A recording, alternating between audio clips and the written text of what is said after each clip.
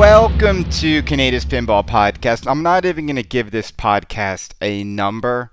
I really just want to talk about one thing because this is the only thing that's really sort of lighting up Pinside this week, and that is Pirates of the Caribbean. And I just want to sort of share my final thoughts on this. And the reason why these are kind of my final thoughts on this whole thing is I got my refund from Joe Newhart at Pinball Star. Amazing guy. He refunded me in about 20 minutes. I texted him. I said, Joe, hey, I'd like to get my money back on Pirates of the Caribbean Collector's Edition. And awesome guy. Money back in my account within 20 minutes. That's how it should be when you change your mind on a pinball machine when the deposit is refundable. I can't even imagine waiting like years and years and years for a refund. But I want to give my real reasons why. And this is like just everything I've been reading, everything I've personally been feeling about why I canceled Pirates of the Caribbean. And look, again, this is going to be a pretty honest, maybe somewhat not brutal. It's going to be just, I think, pretty fair and objective. But I want to give the real reasons. And here, it comes down to two things for me. The reason why I canceled Pirates of the Caribbean, one reason is out of the fact that I'm just bummed out that I don't like the changes, okay? There's just like, I just don't like the solutions they came up with. The second reason why I canceled is just because of principle, is I don't like how they did it. I want to almost like send Jersey Jack Pinball a little bit of a message that you just can't do that. Like, this isn't how you can get people to stay on board. And I'll explain why. All right, I'll explain why. It's real simple.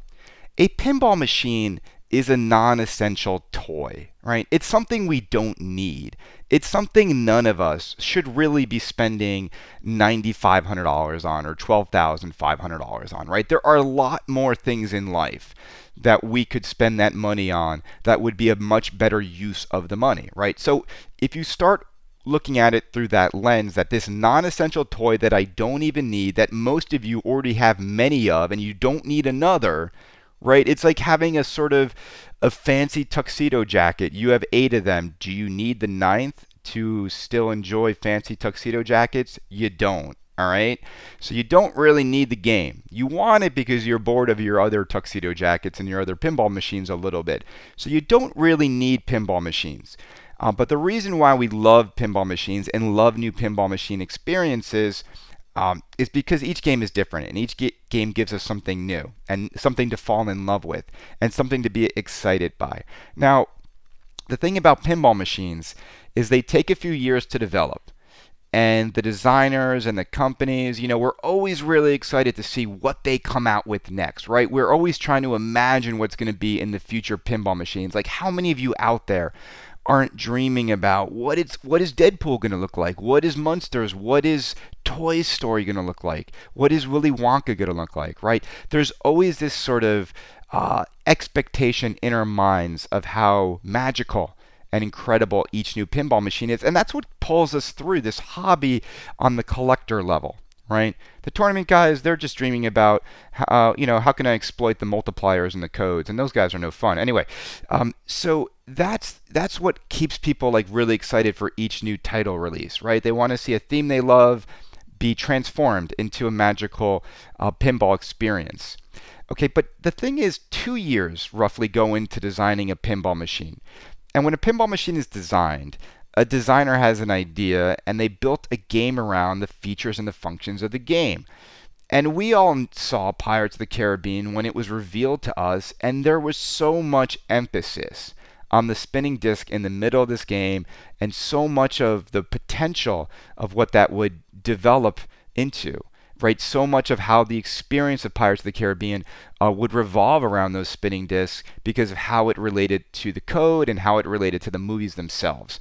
And let's be honest, everybody, on just a pure like theme level, nobody really wants Pirates of the Caribbean right now. This isn't a theme that if Jack did any market research, he would realize that Pirates of the Caribbean is a theme that the pinball buying community has been clamoring for. Right, it's really like a strange theme, but Eric really developed and designed like something that really sort of no one cared about the theme anymore because of all these like crazy innovations. All right, and so that's what everyone fell in love with, and they sold us this product and these bag of goods as what was worth $9,500 or $12,500, right? So all this innovation was going to go into these things, all right? And then we all know what happened, right? They showed it really early, they did some testing, and they realized that the spinning disc didn't really work well. And that, and look, I am still on the fence of like who to believe. Are you going to believe everything that is reliability, that we can't ship you broken games? And I watched the video yesterday, and I saw the replacement. I saw the fix, the solve that everyone had been so upset about. And I was even more a little bit disappointed.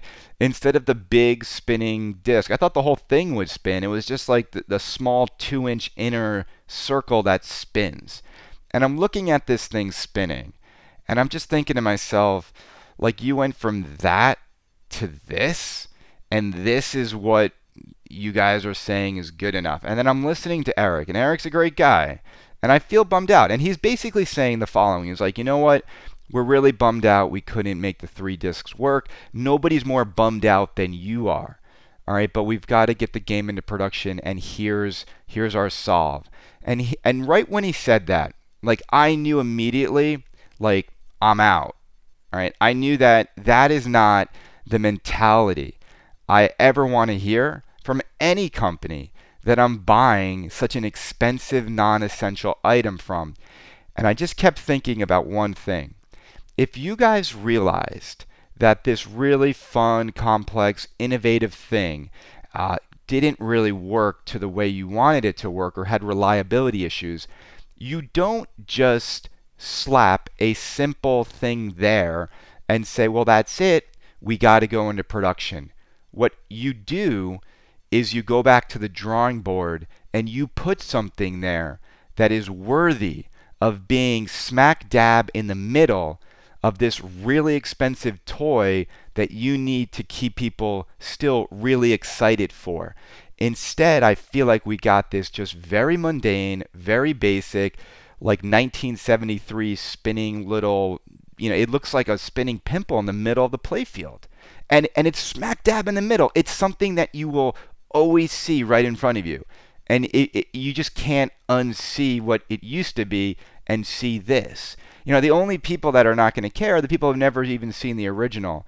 And hopefully for them, that's enough people that won't be aware of what was and now what is. But for me, it's more about, and this is the principal decision of why I bailed.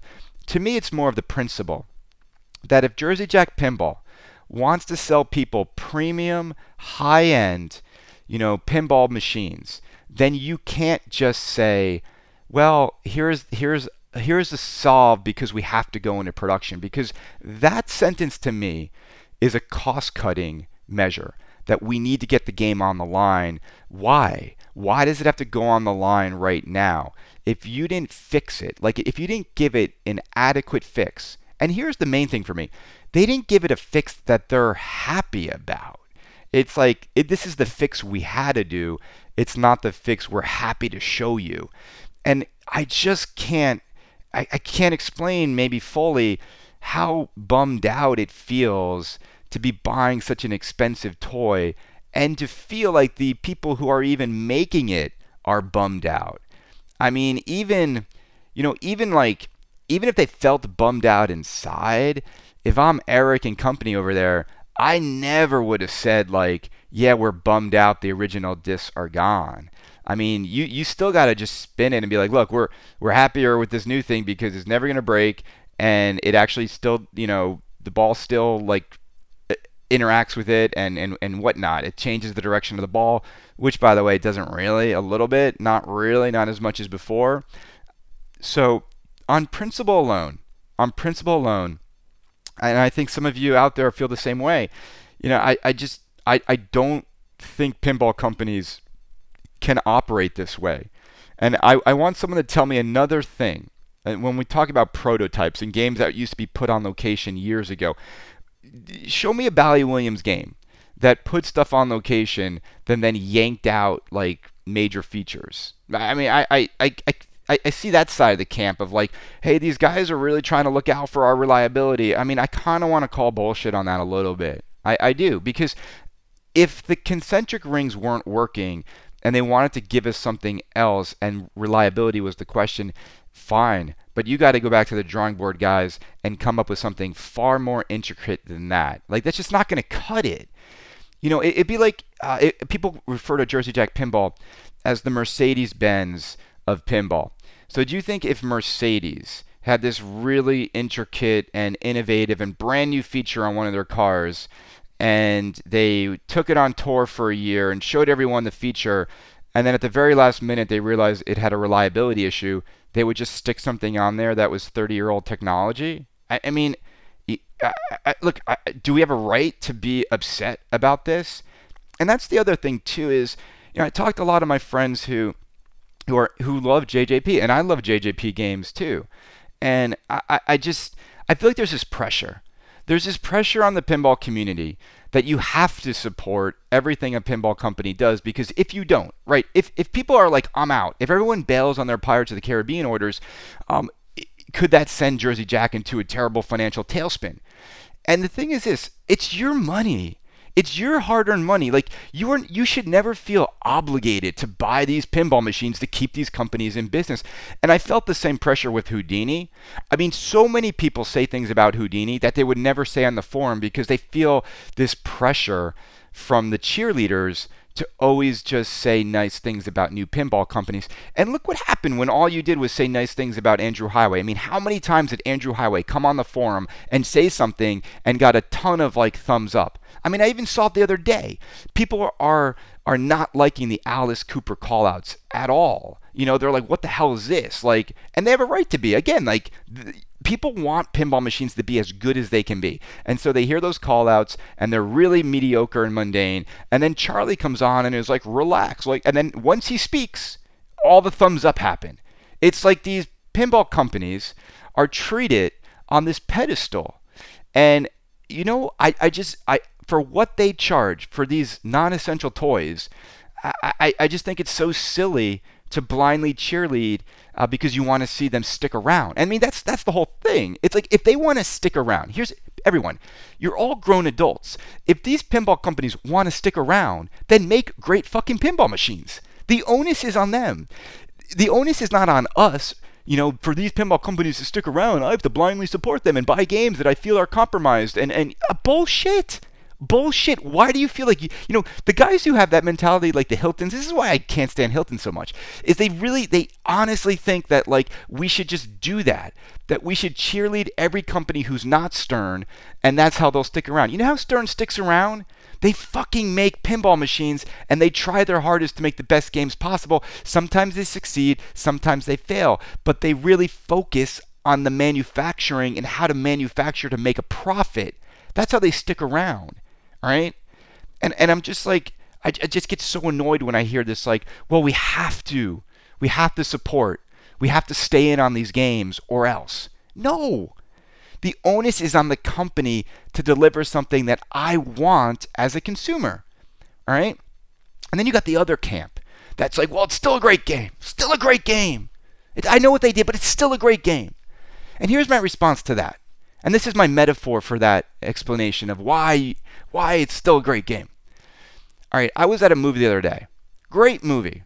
All right, awesome movie. Movie was great. But there was something on the lens. There was something on the lens of the projector.